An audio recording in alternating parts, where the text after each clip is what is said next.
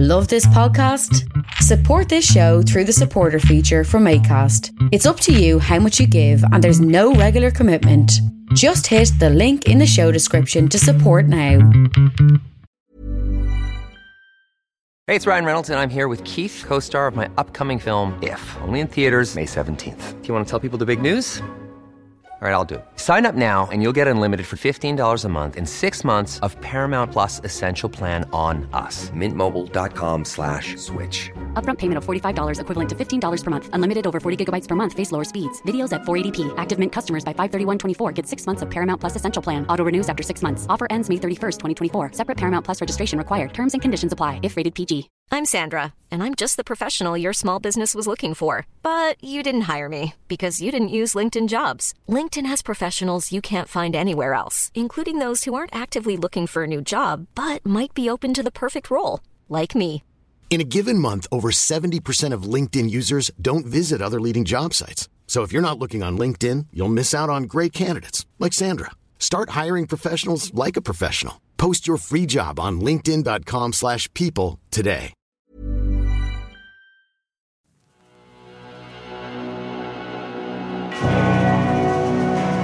Pentagram, dedicated to Henry Foreman.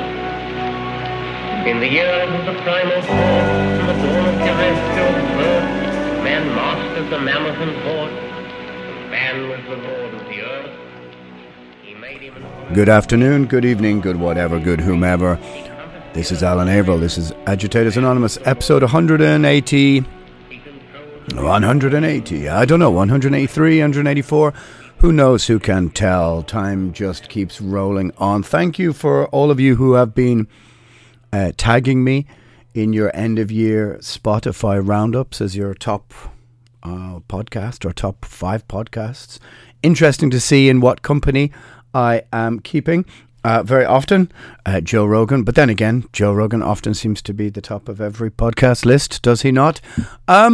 But thank you very much for your continued patronage. Speaking of patronage, I suppose I should mention that you can go over to patreon.com/Alan Averill, where I have various other podcasts, demos, all sorts of other things. You can go over there. There aren't any tiers because I've just sort of neglected figuring that out. It seemed a bit vulgar to create tiers. Anyway, that's speaks more to my stupidity than anything else. What are we going to talk about? Well, before we get to what I'm going to talk about, the show is ever sponsored by Metal Blade Records, who just, of course, released the last Primordial. You could go and order the new Primordial in bastard Irish green, no less, unless it's sold out, who knows. I must admit, I don't keep up with all of the statistics I used to. As being somebody who's famously, I'm not sure if I would say famously, but mildly observable as someone who is very interested in mathematics and statistics, it's quite odd that I have sort of fallen out of love with paying any attention really to the primordial statistics. So I don't know how many records we sell anymore. Do we sell any? I don't know. Perhaps the band is, has crossed the Rubicon, has passed over into a more selective popularity as in Spinal Tap terms. Who knows? That's also true. Sometimes you have to acknowledge that. That's part of what I'm going to talk about in this week's podcast. A bit about the aging of heavy metal. A bit about the passing of heavy metal as a social... heavy metal's... we're digging the grave of heavy metal's social life right now across many, many cities. And I'm going to get into that. I'm going to talk about old bands playing old albums, because I've been to see a couple of them lately. And wonder, am I just getting too burnt out, too old, too grumpy for gigs? Perhaps so, which seems ironic, seeing as that's one of the things I was shouting about the most during lockdown. But perhaps that was just playing of the gigs, not attending of the gigs. So I'm going to discuss that. But anyway, yeah, you can use the promo code AA2023 and go to indiemerch.com/Metal Records, and you can get 10% off that order when you go and order that bastard Irish green or some other crazy colour. Who knows? It was nothing to do with me. Like I said, I have clocked out of being involved in all that kind of thing. Last week's podcast about the Dublin riots, well, Like I said, I walked right through it.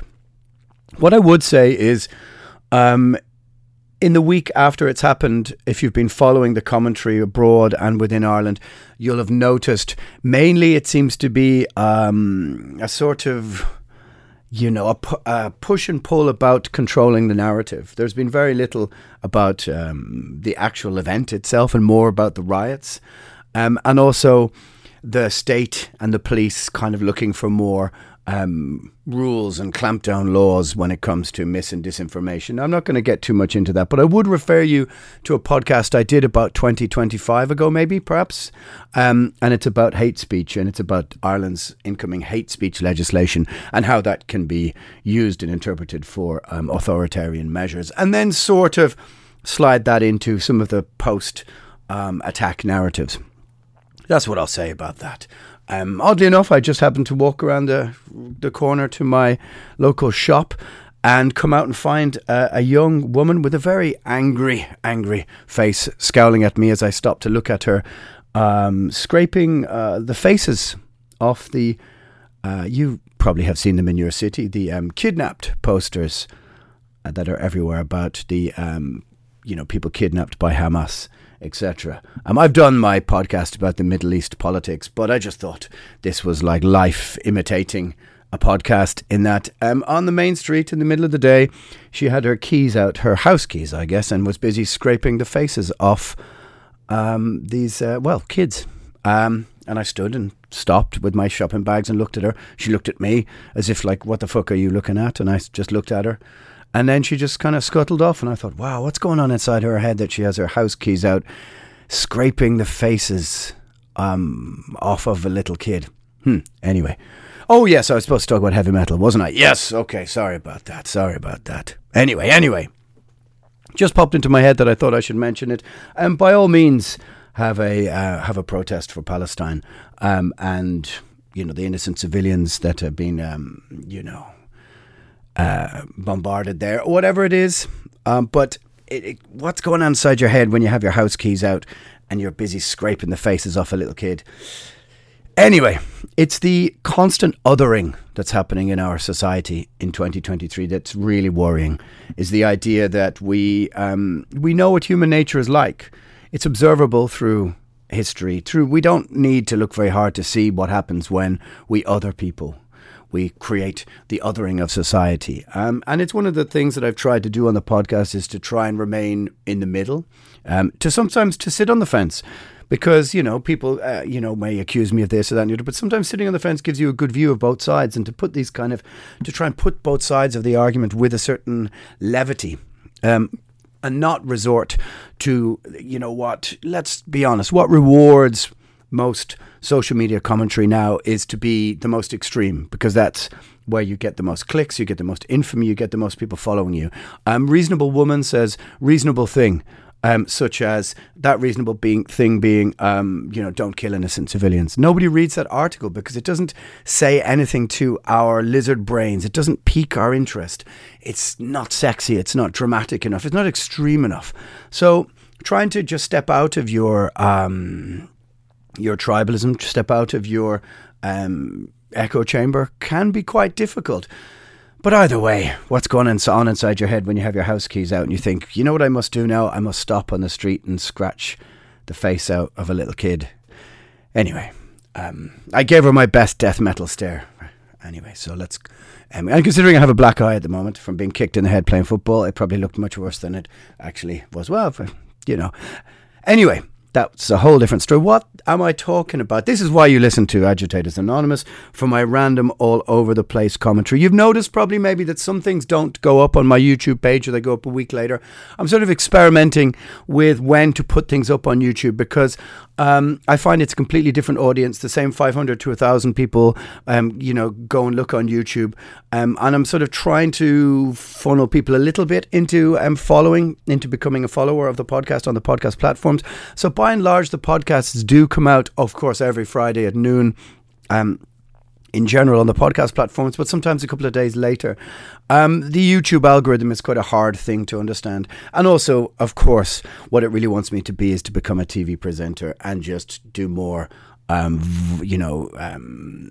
face to camera stuff. But seeing as I have a huge black eye right now, that's not going to happen this week. Right, what am I talking about? Basically, I talked about it before. You'll remember, I don't begrudge bands touring old albums. I really don't. I think that, whoever made those bloody records, you can do as you please with those records. It's really up to you. If you want to go out, I mean, I heard a great story from the wonderful Joey Vera from Fate's Warning and Armored Saint, who was on the podcast on my YouTube page. One of the loveliest men alive. That he saw an era of Queensryche where Jeff Tate had decided to turn it into like a vaudeville 90s, 20s style musical, and that he was playing Queensryche songs in the style of, I don't know, like Brecht or something, Brechtian style, and that everyone was dressed up and it was like a sort of cabaret, that's the word I'm looking for. And he just said it was one of the most hilariously awful things he's ever seen. Now, is Jeff Tate allowed to turn Operation Mindcrime into a cabaret? But then again, if you do look at the poster and you go, that is a thing I want to see, then that's really up to you if you want to see that. But I don't begrudge bands. They did, of course, write those records. They can do whatever they want with them. But sometimes, and I guess I understand this as well, it feels like bands are trying to reinvent reasons to go out and tour and to move the dial. And certainly I can attest to the fact that the album cycle, the Primordial album came out a couple of months ago, and already you can see that the monthly listeners on Spotify have dropped a couple of 10,000. They spike up and then it spikes down. I mean, Dread Sovereign spiked up to 15,000 listeners in the first month and then went back down to its usual 1,000 or 2,000. And so there's the way the algorithm speaks to you, it says you got to keep putting in something new all the time. Rotting Christ are a great example of a band who work it very well. Sakis, will record a song for a tour, a special collaboration song. There'll be new versions of old things. There'll be re-recorded versions, a different compilation, something moving in the Rotting Christ algorithm all the time, and you'll see that they have great monthly listenership. Whereas already with the Primordial, it spikes up, it goes back down. And now you're kind of out of the album cycle. Okay, you're going to play some festivals, but the digital algorithm and the label are kind of going, well, do you have anything else in the bag? And I remember at the time discussing it with the lads with the new Primordial, should we keep a song back? And we all sort of agreed at the end that because it had been 5 years between albums that we shouldn't. And which song would it be? Which song would it be that you would keep back? We all argued over which song it could potentially be, and we realised that this is going to be the source of much arguments. But the album cycle digitally lasts, if you're lucky, 6 weeks, 4 weeks, sometimes less than that. And then you're sort of back down to where you were. And unless you're going out on your own headline tour to capitalise, we did go out on tour, obviously, with the Paradise Lost, but we only played 2 or 3 new songs. So there are people, of course, who like the band who are going, well, when is the headline tour where you play a 2-hour set and where you play a different set list and some of the the new songs that we weren't going to hear normally? Well, when indeed when you're not a professional band, do you find the time to be able to take off from your regular life? Indeed, all that kind of stuff. Anyway, I don't begrudge old bands playing old albums, but I do sometimes wonder how much of it is, of course, touring and merch is the only place where you really make any money. So the pretext, a re-recording of an old album, just doing that on its own won't be a money spinner, Miss Moneypenny, won't be a money spinner because the streaming royalties are so paltry. But it's more or less done to create enough interest to tour. I'll give 2 recent examples that I went to see. The first is Cavalera. The Cavalera Conspiracy doing Bestial Devastation. I happened to be in Manchester doing some vocals for the Winterfilleth Boys. I'm not sure if I should mention that. Should I mention that? I don't think it's like a hugely guarded secret that I might do a little bit of backing vocals for them. On this new one, it's not like as if, look, it's their own Chinese democracy. What can I tell you? You can wait years and years and I'll show up playing the accordion or something. But it clearly fits into the schism of the Sepultura world. Now, in full disclosure, I saw Sepultura in 1990. Was it the end of 89, start of 90? I think it might have been the start of 90, when they meant literally everything to me, and they absolutely destroyed. They were a force of nature. One of the greatest live videos you'll ever see is Under Siege, Sepultura live in Barcelona. It's savagery, one of the greatest. Anyway, so, you know, you've got the other Sepultura are doing their other thing. I mean, I must be honest, the last couple of Sepultura albums I just heard and was like, what is going on here? I couldn't really care less about them if you asked me to. I did give one or two of them a try, but couldn't get my heads around what was going on at all. But, you know, they're out there playing, more power to them. And so Cavalera are sort of reclaiming their legacy. And the original versions of Bestial Devastation and Morbid Visions are sitting in the digital canon of that new Sepultura. If you'll have to look up Sepultura on Spotify, and then you'll go back, oh, okay, there's Bestial Devastation, there's Morbid Visions. But none of the people in the modern Sepultura played on Bestial Devastation, nor were the driving force behind those records. I mean, we all know it was the brothers, right? But even so, I went to the gig in Manchester. I wasn't really sure what to expect. But the re-recordings are surprisingly decent. They do capture the feeling of that mid-80s. It is odd for me to watch Max, who a decade or two ago was a sort of like new metal crusty, tell us about South American black metal over, between the songs. But, he's an OG. Who am I to argue with that?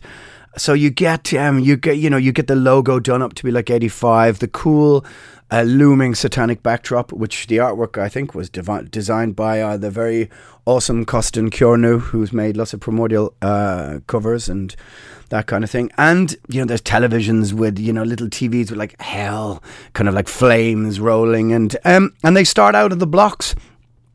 And as I watch, now you can decide at the end of this podcast, has this got more to say about me or about the Cavalera brothers? But I watch with a kind of vague detachment, and it's sort of clear as they start that 75% of the crowd don't know the original album and don't know the new version of this old album. A few hundred people lose their absolute shit, as I would have done if I'd seen this in 88 or in 89 or like I did in 1990. And despite sort of loving this old material, I mean, I remember I had an amazing tape trading cassette of Sepultura World Thrash Festival or something it was called in Belo Horizonte 87 live, and I used to play this cassette over and over and over again. I wonder, has it been released on a record somewhere? I presume it has. Absolutely amazing. And I used to listen to Morbid Visions and Bestial Devastation a lot back in the day. Before, of course, along with Schizophrenia and Beneath the Remains. That's my era. And yet, despite loving this material, I was just sort of left kind of oddly cold. I mean, maybe that's just me. They ripped into Show Me the Wrath, Show Me the Wrath. And the majority of the crowd kind of standing confused, neither here nor there-ness. People start to go to the bar. Of course, the few hundred at the front are going crazy. And, the two new guys either side of Max are headbanging like maniacs. Max has got rid of the big, long dreadlock. And I mean, they do sound killer. They really do sound killer. And if you were in the first 10 rows, you probably would disagree with me. But there's something oddly flat and odd about it. I mean, and that could just be my own personal flat line. But until we get like a crowd-pleasing medley, a medley. This is one of the worst things ever. I remember Metallica did some medleys in the early to mid-90s. And they would play like a bit of Four Horsemen, bit of Motor Breath, bit of something else. It was just horrific. Just don't do that. Never do a medley. But a horrible, like I said, a horrible world of... so we get, 90s classics, War for Territory, and a few other of those kind of songs. And this gets the huge reaction I guess they were kind of looking for. So for a band who are so huge, this is the huge stuff. These are their huge songs. And the crowd, strikes me, for the most part, have kind of, not going to say little interest, but a passing interest in the first 75% of the show. They're sort of waiting for the hits. And it kind of got me thinking a bit. Are big bands hamstrung by their hits, by their big albums? I mean, by all means, the Cavalera brothers can pick, they can go back to the well they first drank from and revisit it. Of course, it's a reason to go on tour and make the proper bucks. As the guts of 1,000 people are in the Academy. I'm in Manchester. I guess it's £50 a ticket or whatever. You can do some of the math, and then you add in the merch. But would this experience exist if the main four of Sepultura buried the hatchet and went out doing Roots? Probably not, but it does somehow mean that two different sets of people can make a living still from being connected to this music. But it's an odd feeling to be sort of too old to get down the front anymore and get excited and get into the vibe as I did in whatever it was, 89 or 90, seeing Sepultura, who infamously had blown Sodom off the stage in 89. I think Sodom had just sort of changed guitar player and changed things a little bit, were a bit less.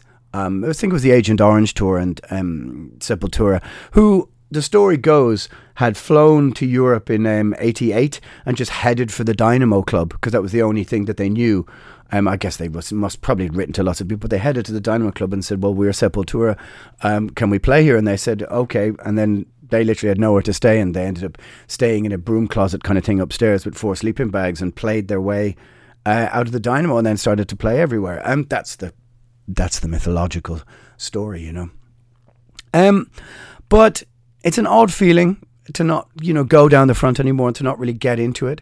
I mean, do you make yourself get into it? Do you have to, down a little thing of whiskey or try and get high? Or is it a fool's errand to try and reach back into the past and try and recreate that thing that you had when you were a kid?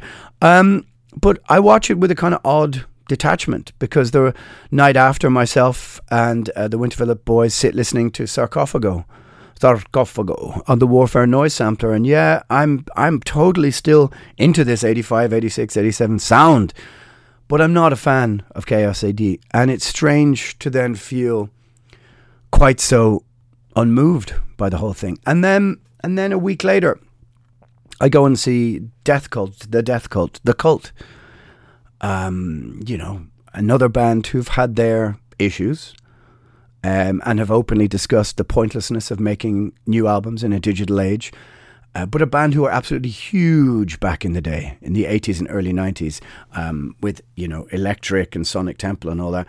And as far as I understand, they were partly buried, not only by grunge, but the album Ceremony, this photo of this Native American Indian boy, this Native American kid. I think his parents tried to sue the band for like $1 million or something crazy.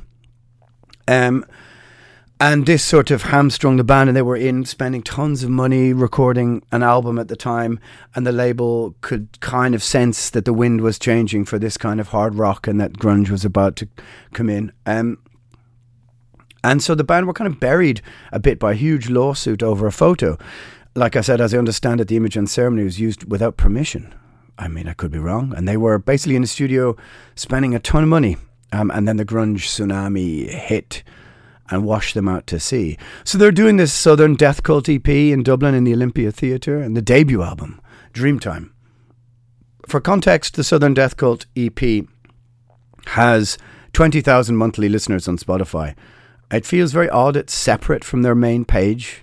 But here we are in front of, well over 1,000 people watching them do Moya from this.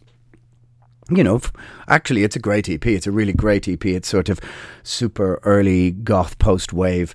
And the sound is great. And you've got to give it to them. It's easily the best I've heard Ian Astbury sing in all the years I've been going to see The Cult. I've seen some very strange shows. One where he was really huge and wearing a tracksuit, and didn't really seem to sing at all. And another one where he's also very big, wearing a kind of muumuu, a bit like a Homer Simpson style muumuu. And they showed a big video in the middle about Native Americans, and it was weird. He wasn't really singing so well. But the last show previous to this was good, and this one was easily the best I've heard him sing in all the years. And they sounded great, but the audience, while being mildly sort of pleased to see them, happy on their, strong reaction when they came to the stage, people sort of don't really react, because it's sort of clear when you walk around that they don't really know the music.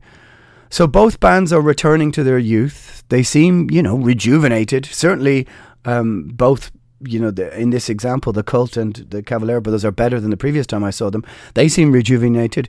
But is it sort of naive to expect a youthful reaction from a largely middle-aged and older crowd? The crowd eventually gets Rain and She Sells Sanctuary and comes alive, and you get a big reaction for these big hits. But you can be sure some people will feel they've paid €75 for 2 songs. They again are delving into deep cuts, but again hamstrung by their hits. It's very hard to say, because on some level you're thinking to yourself, this EP show is made for a crowd of 200-300 who really know it in a small venue, who are like completely getting behind it. Not the 1,500 people and also the kind of casual people who are there for, in both examples, only to hear She Sells Sanctuary and only to hear Territory. So what you get is, I certainly own quite a few of these last few Cult releases, but do I reach for them instead of Electric? Not really. But what I'm trying to say is that bands are often competing with their own versions of themselves from decades ago. But also you as a fan are competing with your own nostalgia, trying to tap into a version of yourself from the past who felt a certain way about music growing up. I felt something similar to watching Morrissey a few months ago, who was incredible. But older sections of the crowd were vocally pissed off at him for not just simply playing the Smiths' greatest hits. Sure, they got a few, but they were never going to get this show from Morrissey. Are bands to blame for some fans either not knowing the history of their music or only knowing the beginnings, having clocked out of the timeline, or only knowing the hits once they left college and life got in the way of being a fan? And it's a complex balancing act. On the one hand, it was clear to see that both bands on stage were getting a big goddamn kick out of playing the non-usual songs. Yet, where I was standing, it was hard to avoid bored middle-aged ex-goth women checking their phones during the first 75% of the show. You could see everybody's interested at first, and then slowly your eye line is lit up by phones, but not necessarily people filming people looking at their phones. But I think that's just maybe a part of the modern gig-going experience. Some bands are so huge they can transcend it, like Depeche Mode or The Cure. But even still, I saw The Cure open air, and Robert Smith said, hey, the first hour 45 is going to be, a mix of things, but I will wheel out the hits, don't worry. And as soon as he did, the whole field of, yummy mummies got up and started dancing. That's an expression you can use.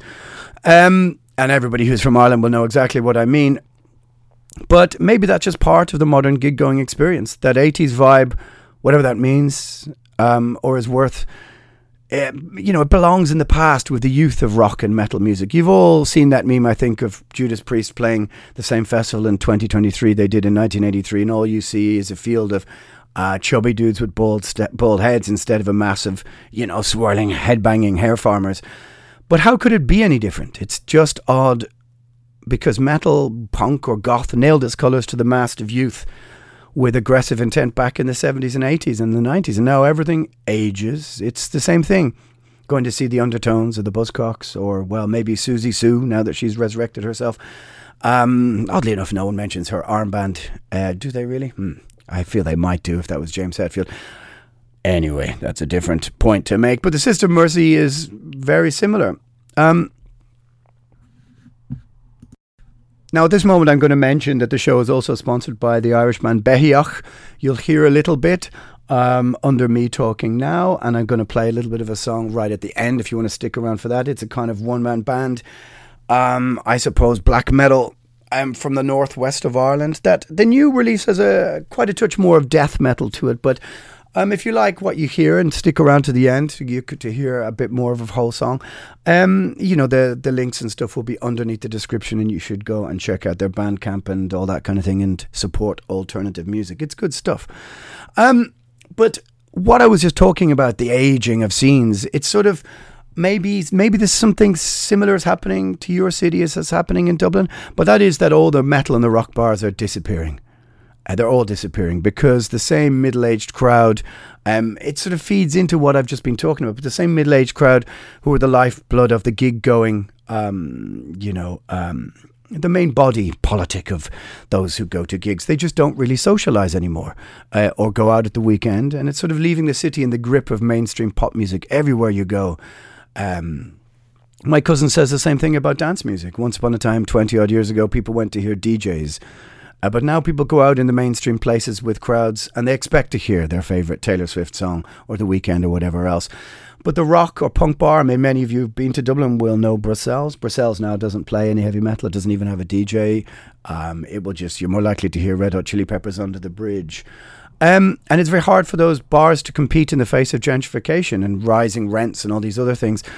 But Brussels as a bar was swelled during the, it was huge during the 90s. There'd be hundreds of people everywhere, but it's sort of swelled by Ireland's financial boom. You could meet all kinds of people in the noughties and the late 90s and the 2000s, from Swedes to South Americans. And now it sort of pains my teenage heart, who lived in there and grew up there. But it's to say that now sometimes it has 10 or 15 people in it at the weekend. And probably there's metal bars in your area, your city, that are now going through the same dying process. And it's the middle-aged crowd. They now live in the suburbs. They've babysitters, not to mention €7 pints.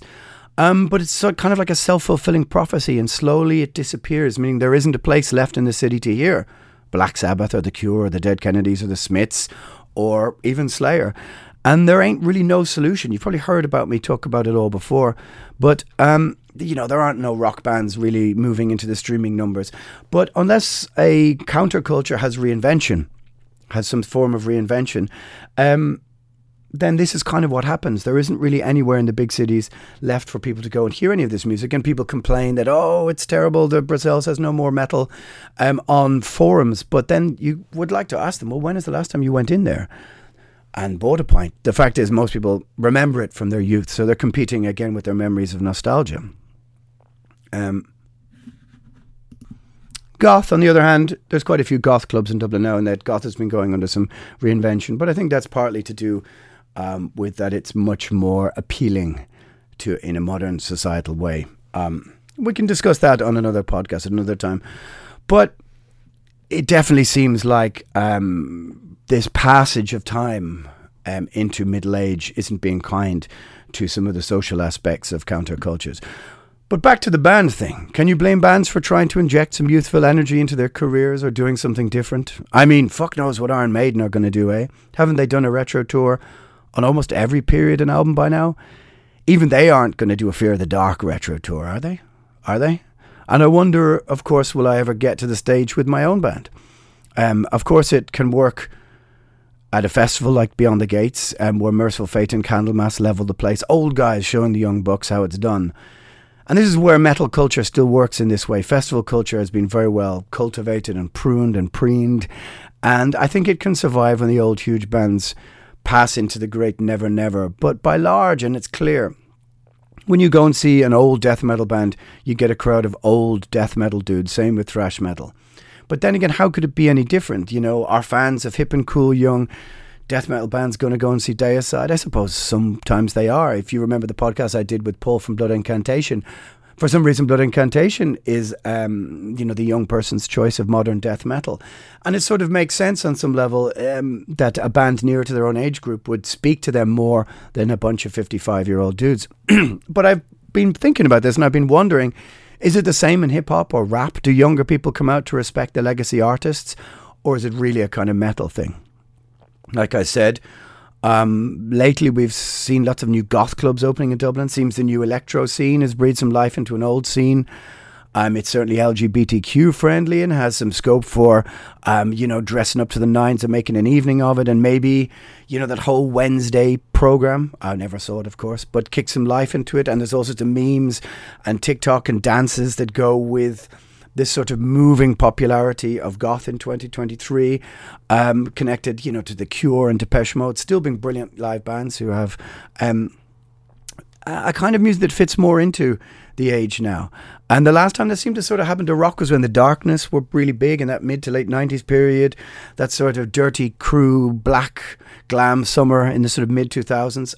But it feels like the last 15 years that the social circumstance of metal has been really winding down. Or maybe it's just all about you or me dealing with the existential issues regarding aging, like we all do, and projecting some of this onto these bands. As who knows, perhaps, in some future, perhaps some not too distant future, exists with me singing karaoke to the Nameless Dead in 2031 to like 47 people on the 24th floor of the karaoke bar in Sector 103A of your 15-minute, climate living city, pod city, or whatever, with a bowl of deep-fried bugs in the backstage. Probably not. We can pray for death before then, my friends, and it might be delivered. Well, that's today's random all over the place podcast. Just, a little bit less on the politics and a bit more about the aging process of rock and metal and of alternative cultures, and the fact that you have to acknowledge sometimes that everything passes on, that moves on, and that the changing of the guard, my friends. Agitators Anonymous, episode 180 something or other is, well, it is what it is, my friends. See you next week. And I'll leave you with a small bit of the band Behiok to play us out.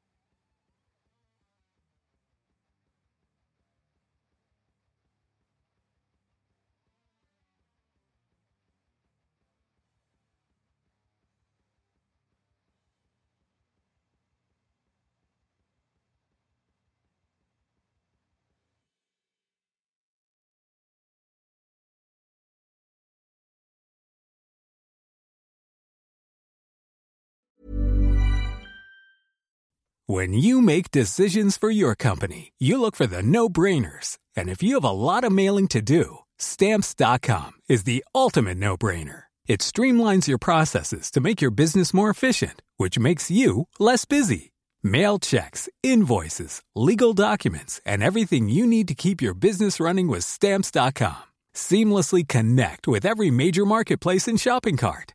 Schedule package pickups and see your cheapest and fastest shipping options from different carriers, with rates up to 89% off USPS and UPS rates. And with the Stamps.com mobile app, you can take care of mailing and shipping wherever you are. Make the same no-brainer decision as over 1 million other businesses with Stamps.com. Sign up with code PROGRAM for a 4-week trial, plus free postage and a free digital scale. No long-term commitments or contracts. That's Stamps.com.